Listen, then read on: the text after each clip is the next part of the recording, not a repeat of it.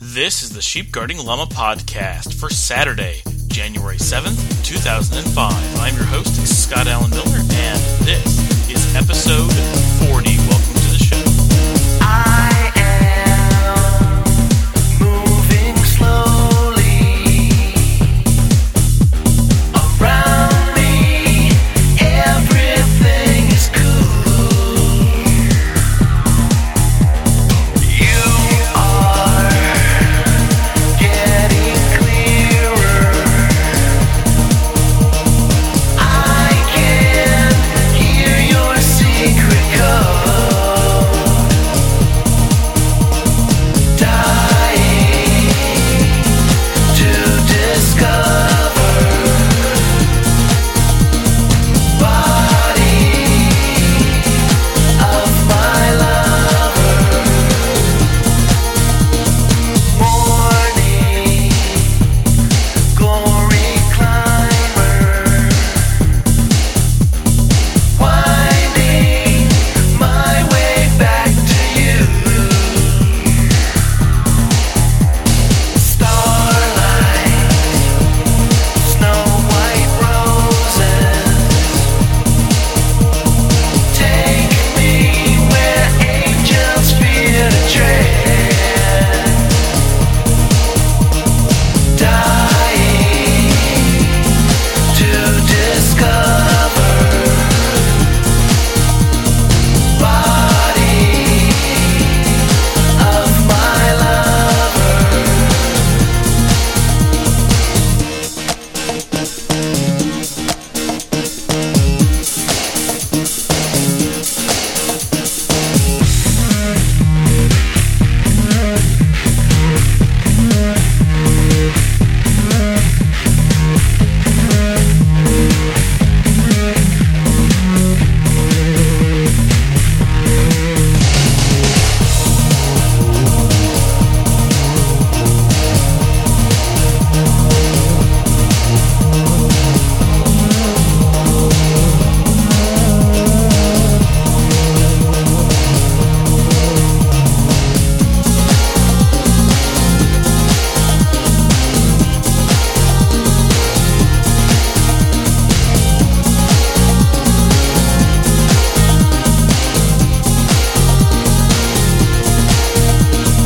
Sweet thing, always smiling. Open up and let me in.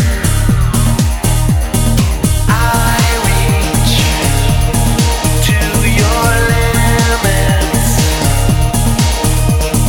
kissing crimson cherry red. Dying to discover body of my lover. Dying to discover body of my lover. Body of my lover.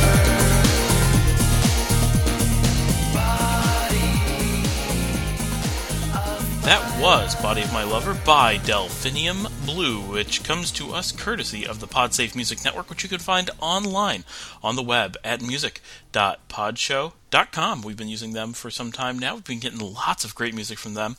And in fact, we've been getting so much great music, and I've said this a couple times, but we're doing a show today to kind of showcase some of that music because it backlogs when I don't do shows often enough, as I haven't over the last 3 weeks. Fortunately, everyone's been slow on posting new music over the last 3 weeks, so there isn't quite as much as there would have been. And I do only have about 7 pages of stuff that I need to go through, but I do need to go through it. So I'm getting caught up the best that I can. But that one was great. Delphinium Blue is new, posting on the network, I'm pretty sure. Well, since August, so fairly new, last 6 months.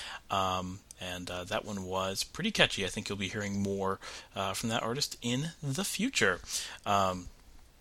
So we're finally up to episode 40. This is really exciting because, it takes a lot of work to get up to your 40th podcast, and so this is pretty cool. And this is the 40th podcast here on SGL. There is a number of podcasts over on SGL too, but I don't think those really count because they're from the cell phone. There's no production. They're really short. They are podcasts. I'm not saying they're not, and not to belittle all the telephone podcasters out there. There's some really awesome telephone podcasting going on, but the stuff that I've been doing over there, it's marginal. It was a good experience. I really like that Audio Blogger provides that feature, but it's just not the SGL podcast. So it's just not the same thing. I don't know what else to tell you. I have been working today tearing apart the last railroad scene that Dominica and I built. It was a learning experiment, and we're trying to figure out how to make as many of the parts usable again as possible. So it's a little bit of a project. Not quite sure if I'm going to be able to pull it off, getting the buildings off of the layout and getting them into a usable state again or not. But for those of you who wanted to see the work that we did, it's very rudimentary. It's not all that cool because it was just a learning experiment. But there are pictures up on Flickr, so you can check us out up there. So our next song is by Katie Weir, and this is off the album The Smell of Rain, and the song is Minnehaha. And I have to play this song. Well, I found this song. I have to play it because it's awesome. But I need to. I found this song on PodSafe because of its name, Minnehaha, and I'm sure very few people know the name, but Garrison Keillor used Minnehaha Falls in one of his monologues many years ago, probably in the 1980s. He, everyone knows Garrison Keillor, Prairie Home Companion. He did his News from Lake Wobegon, and in one of his monologues, he was doing something about Niagara Falls, and he was saying how he couldn't ever think about Niagara Falls when he went into the restroom, because growing up he had always been taught when he wasn't able to convince himself to use the restroom to just think of Minnehaha Falls back home in Lake Wobegon, Minnesota, and that would help him go. But he was always terrified that he might accidentally think of Niagara Falls, and so I've for some reason that has stuck with me all these years. I've only ever heard that monologue once when it was live on Prairie Home Companion, and so I saw Minnehaha and checked it out, and it's an awesome song. So this is Katie Weir, Minnehaha.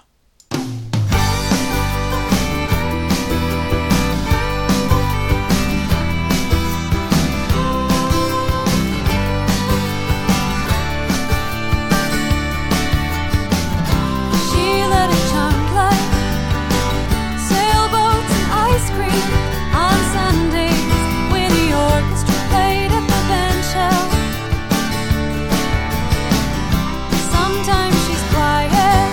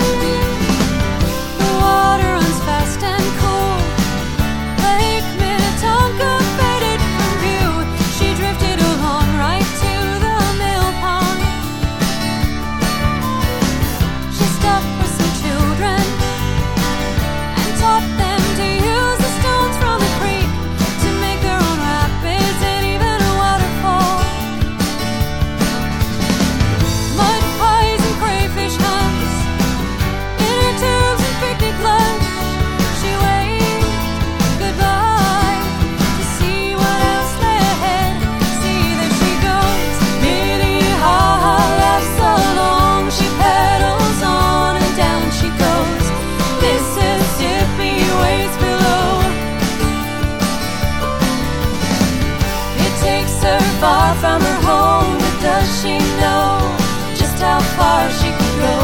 Mississippi's heading down to the Gulf of Mexico.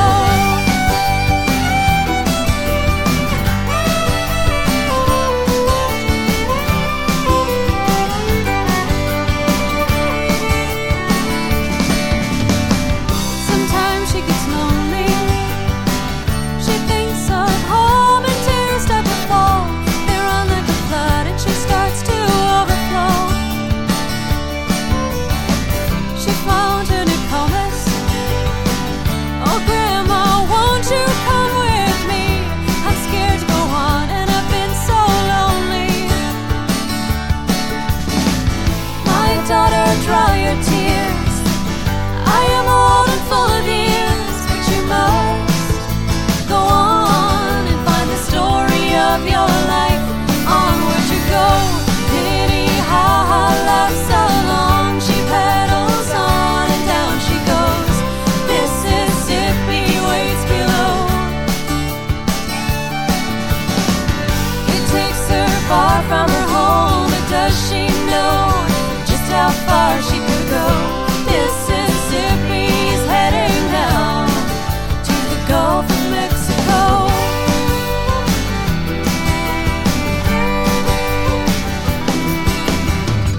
Alone she departed, met Hiawatha, a strong young man. He pointed the way down to the waterfall. She heard water rushing. This was it. She had to make up her mind. She whispered goodbye and she spread her wings to fly. Below she met the man. Mississippi took her hand. She saw the river valley and knew this was her destiny. Minnehaha laughs along. She pedals on and down she goes. Mississippi waits below. It took her far from her home, and now she knows just how far she could go. Minnehaha's heading down to the Gulf of Mexico.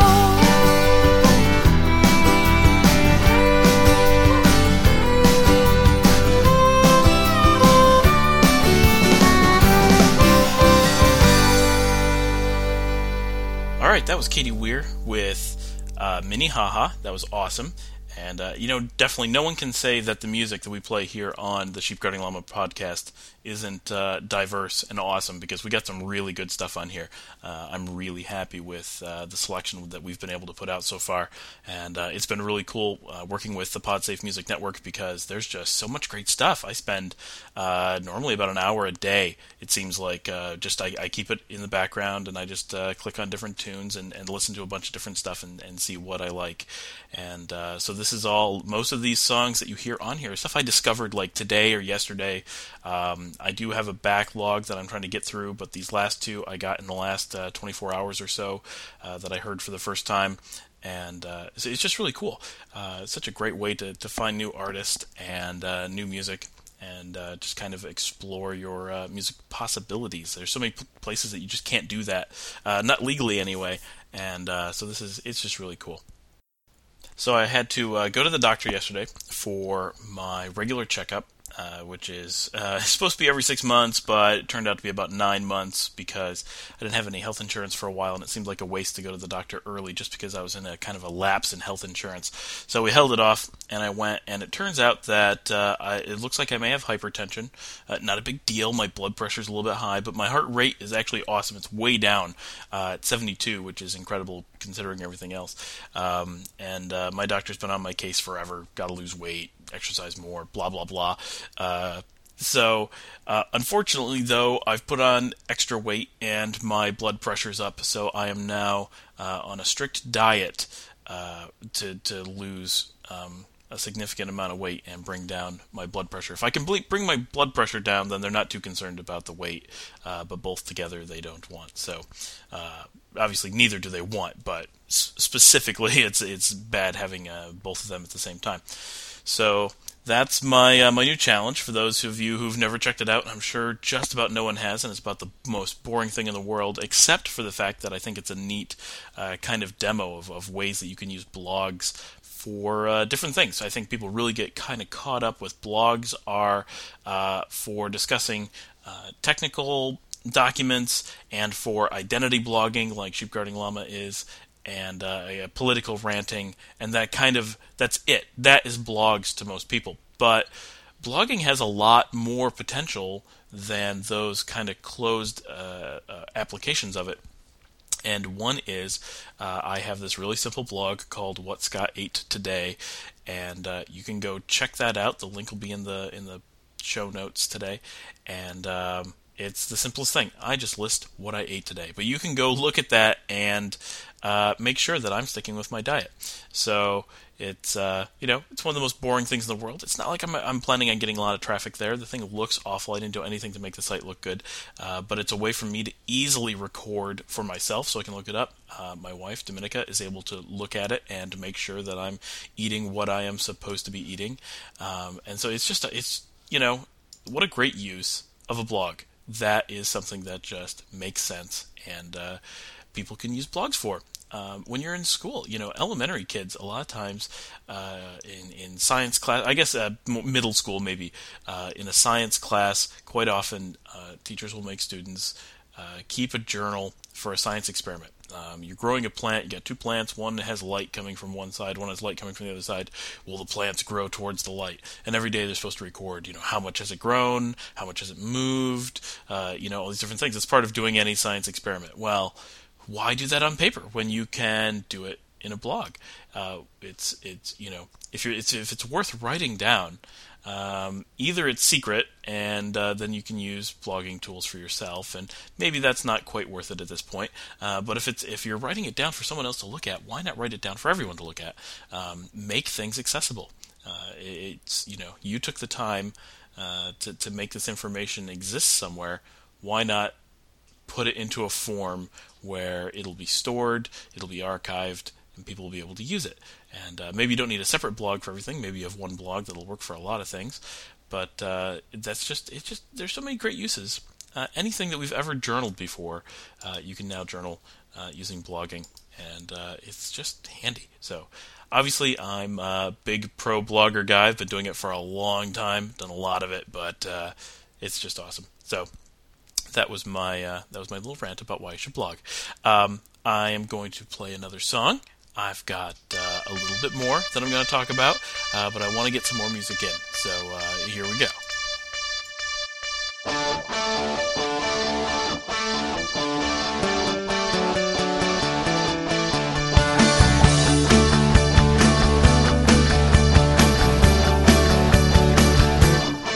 For the times that I've tried, I gaze at the end of my life, and the lines that we drive will put us in our own time. So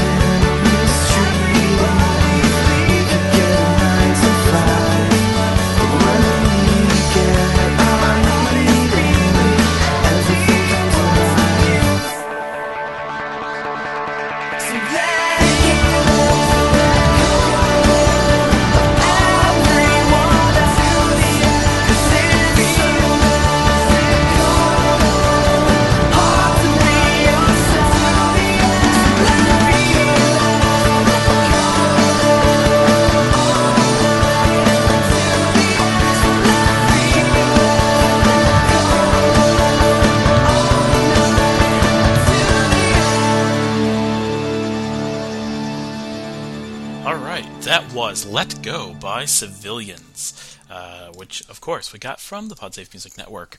Okay, I wanted to talk about, this is an interesting story, I think. For those of you who've read SGL, yeah, I talked about it on there yesterday, but when I was a kid, I'm guessing probably between like 10 and 12, somewhere around there, my parents took me up to Niagara Falls, and for those of you who don't know, yes, I'm from the Rochester area. Niagara Falls is about an hour away, so going up to Niagara Falls was no big deal when we were kids. It's so close that you never even really thought about it. I've only ever been there a couple times because it's pretty boring. There's really nothing there. It's like the wax museum capital of the world. Lots of really bad wax museums, really weird museums and attractions that make absolutely no sense whatsoever. No one knows why anyone would want to go to them. And it's just loaded with them on both the U.S. and Canadian sides. It's like the two countries got together and decided that this little corner of their border was totally worthless, and they would just let any amount of trash happen there, and it did. Love Canal is in Niagara Falls. It's the whole thing is just disgusting. The falls themselves are absolutely phenomenal. It's huge. It's one of the coolest things ever, but it's ruined by this bizarre, worthless attempt at a tourist industry that actually drives people away. No one goes to Niagara Falls to see any of the other stuff. They go to see the falls. And so it's a very weird thing. And now, just recently, casinos have started to spring up there, which sounds awful, but the reality is the casinos have the best chance of bringing any class of any sort to the area, because the whole thing is just terrible. So when we were young, we went up there to see the falls, and we went to I believe it was called the Niagara Falls Museum, and I remember this trip pretty well, actually, at the museum, and the place was a total joke. It was just full of garbage. If anybody's ever watched Are You Being Served Again, which is really called Grace and Favor, but here in the U.S. no one calls it that, they go to this museum where they turn in an old dead cat to the museum, and this museum is just the most ridiculous thing ever. Well, that is nothing compared to the Niagara Falls Museum. It was in what felt like an old rundown house. The exhibits were ridiculous. Most of them were fake.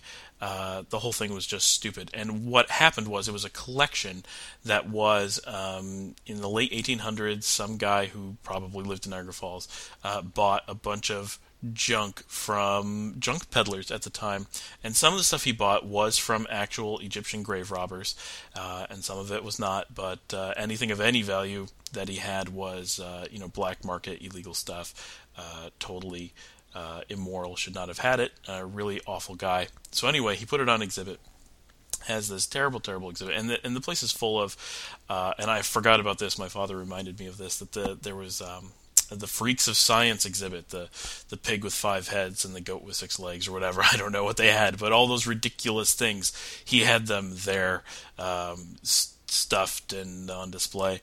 And so this is one of those places. It's not the kind of place you actually even want to go into, let alone anything else. And they had exhibits of people who'd gone over the falls in barrels. And so anyway, but the one exhibit they had that was actually from somewhere was this Egyptian mummy. And I guess there's more than one mummy, but there was one that was kind of the centerpiece of this awful collection. And I remember being totally appalled by the fact that, just first of all, that this museum was able to have anything that ever came from Egypt. They didn't really have anything to justify being allowed having a used Egyptian stamp collection on display, let alone anything of value. But they had an actual mummy, and they had it under glass in this non-environmentally controlled room. For all I know, the windows were open. It was awful. And just a dusty wooden floor. The place was dirty. And this glass case was over this mummy, but the case wasn't like sealed glass in any way. It was just pieces of glass sat over this mummy. So there were flies crawling around underneath the glass. Me standing there looking at the mummy meant I was breathing on it.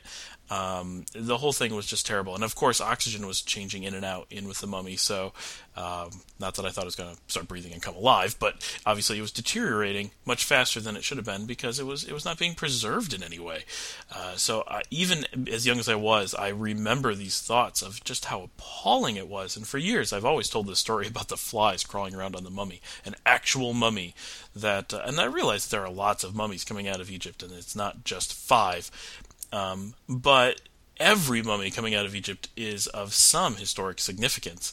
And this was just an awful way to treat a piece of history, any piece of history. And if any of my listeners had this mummy in their own personal collections, they would have kept it better in their own basements than this museum did, where that was actually generating generating money off this mummy. So it stuck with me over the years, just how awful this was. Well, it turns out, my father was telling me about this just yesterday, that he had seen an episode of Nova recently. And for those of you who don't watch PBS, Nova is a science and education program that's shown on the public broadcasting stations. And this episode of Nova was actually talking about this mummy that was in this collection in Niagara Falls. And I guess back in the 1930s, a German, probably archaeologist or historian, I don't know for sure, Egyptologist, was in Niagara Falls, saw this mummy, and told everyone that this mummy was important, it was royalty, and no one believed him, but he went and got all this information notarized, so at least he would have the I told you so papers, should it ever need to validate himself, which is a pretty funny thing to have done, because he wasn't going to get any money out of this one way or another, but this is a guy who really wanted to make sure that people realized that he knew when no one believed him. So he got all this paperwork notarized. Well, recently, a researcher from Toronto, which is half an hour, 1 hour, something like that, from Niagara Falls, was down at Niagara Falls and saw the mummy and decided that it was worth some research. Got a hold of this now aged scientist in Germany, and someone else from Germany got involved, and eventually it was determined that this mummy was important. And I don't know all the details, but a collector in Toronto put up the money to buy the entire collection and shut down the museum. And then the mummy was sold to one of the museums in Atlanta, Georgia. And while in Atlanta, they did some extensive research and believed that they may have actually discovered that this mummy was not just royalty, but actually Ramses I, who was the founder of the patriarch of the 19th dynasty in Egypt, son of Seti, who was, I believe, the captain of the Arrow Guard, but his son was Seti I, and his son was Ramses II. These are the pharaohs who built a lot of the really, really big stuff in Egypt. Some of the pyramids, a whole bunch of Memphis, I believe, was built by them. So this is a really important dynasty, some really important people. And so, of course, the researchers in Egypt didn't believe it. No, there's no way you have Ramses I. So the expert from Egypt flew over, walked into the Atlanta Museum, walked up, took one look at the mummy, and knew from facial features, from sight, just knew it was Ramses I, and completely changed his tune. And recently, I believe in late 2003, so this is a few years ago this has been happening, this museum in Atlanta turned this mummy over to the Egyptian people. I believe it's in the museum in Cairo. That I'm not positive about, but I know it is now on display in Egypt, along with the rest of his family, which they had gotten all the rest of them, which is how they were able to identify him so easily. They have his son and his grandson and his great-grandson.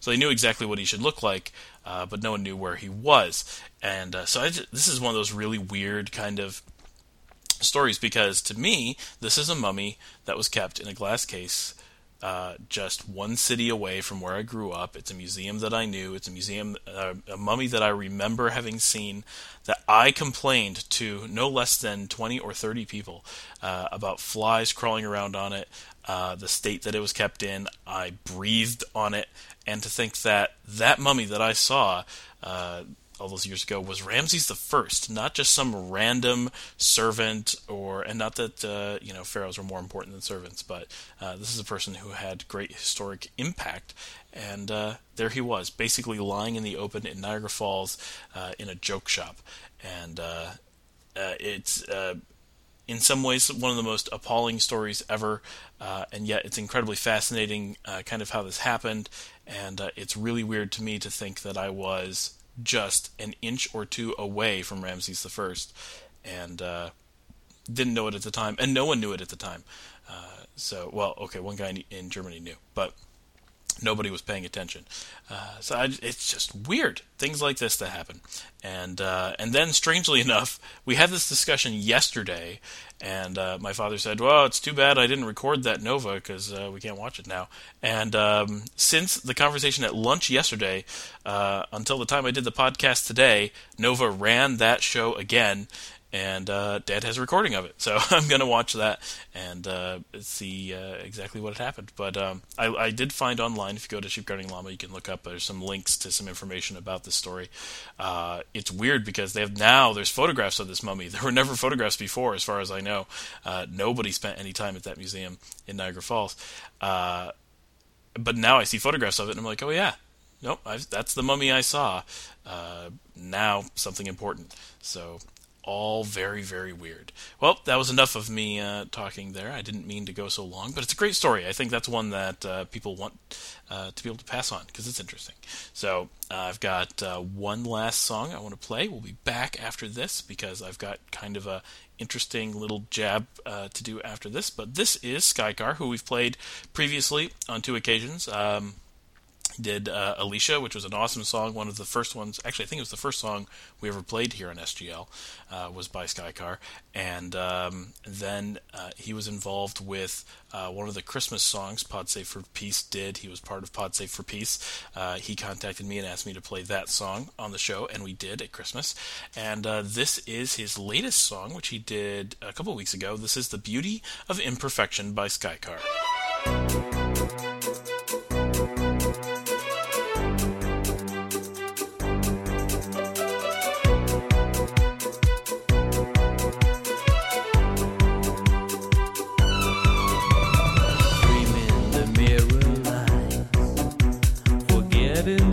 Just flies, and your soul is losing ground to the vanity you found.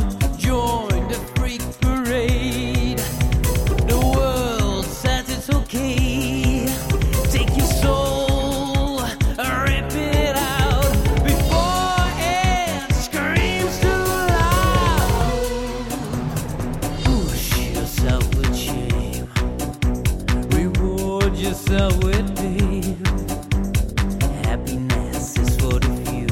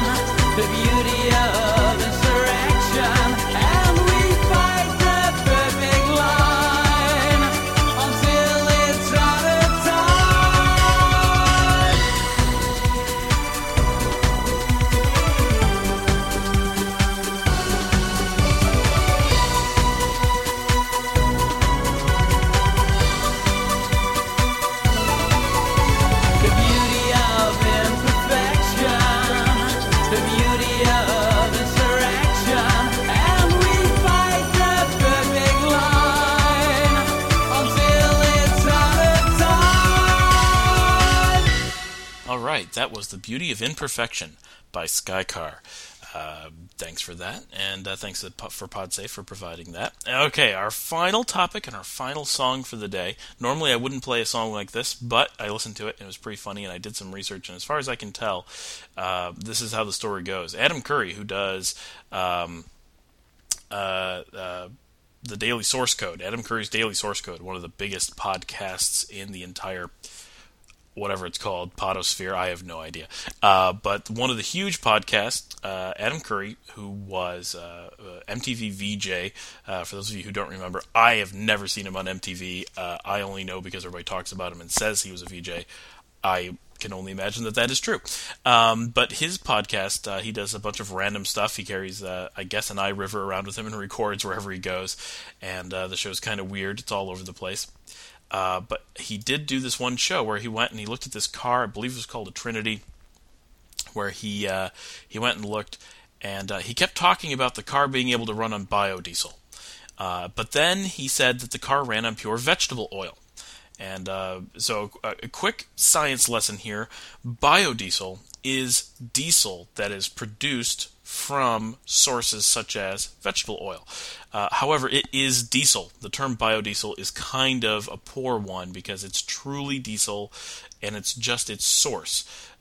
It's kind of like gasoline. If you made gasoline synthetically, it doesn't make it not gasoline. It just is a different source for your gasoline.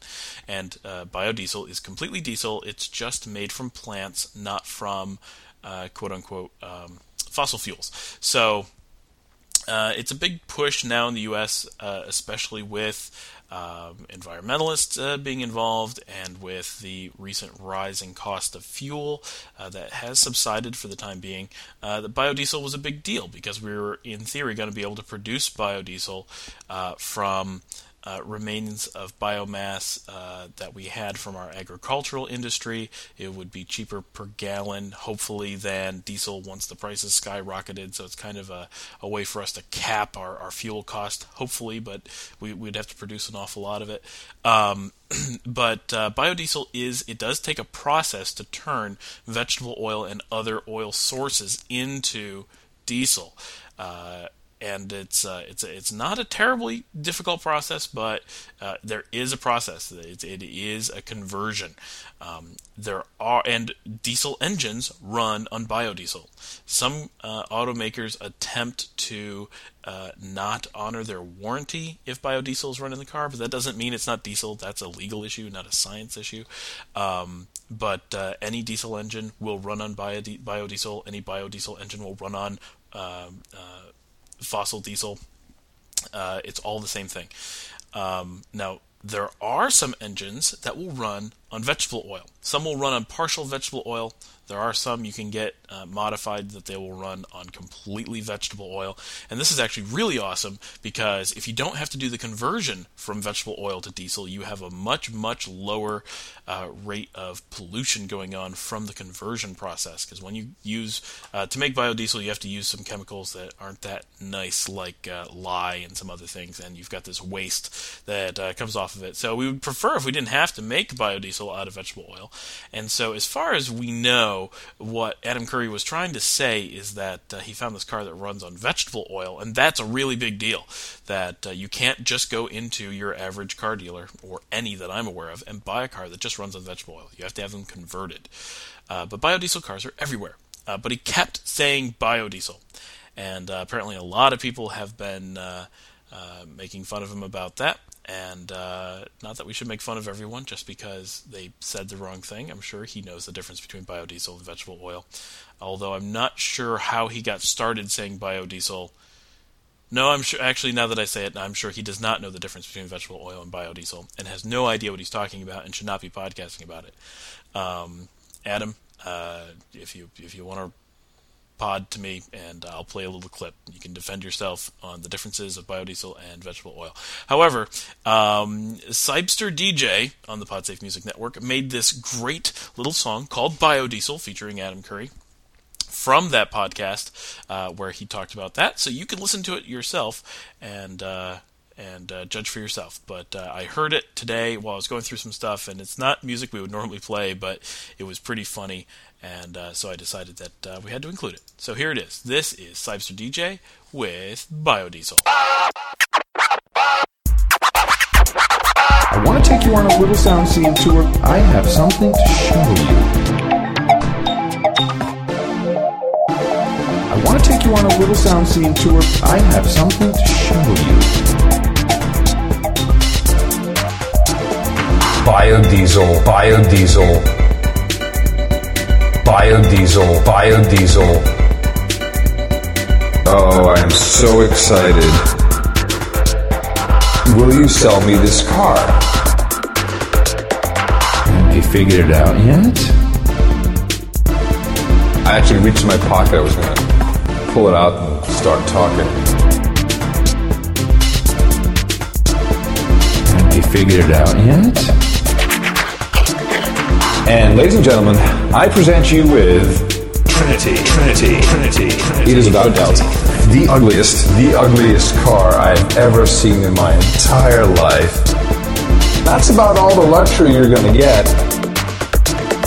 BioDiesel, BioDiesel, BioDiesel, BioDiesel. Oh, I am so excited. She's just like a young, cute hippie chick. What is this set to? That's me kicking the rear bumper. Oh, excuse me, set sail. What the hell do I want here? All these different things. Got my coat on. Hello. Coming down at you. Okay, hold on a second. Right. Okay, hold on a second. Right. And it is already completely outfitted with a biodiesel engine. 99.9% vegetable oil. Crank her up. Listen to that puppy purr.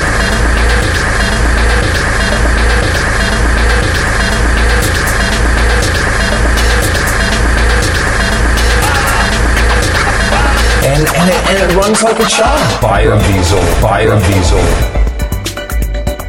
BioDiesel, BioDiesel. Oh, I am so excited. This car was meant for me. And it runs like a child.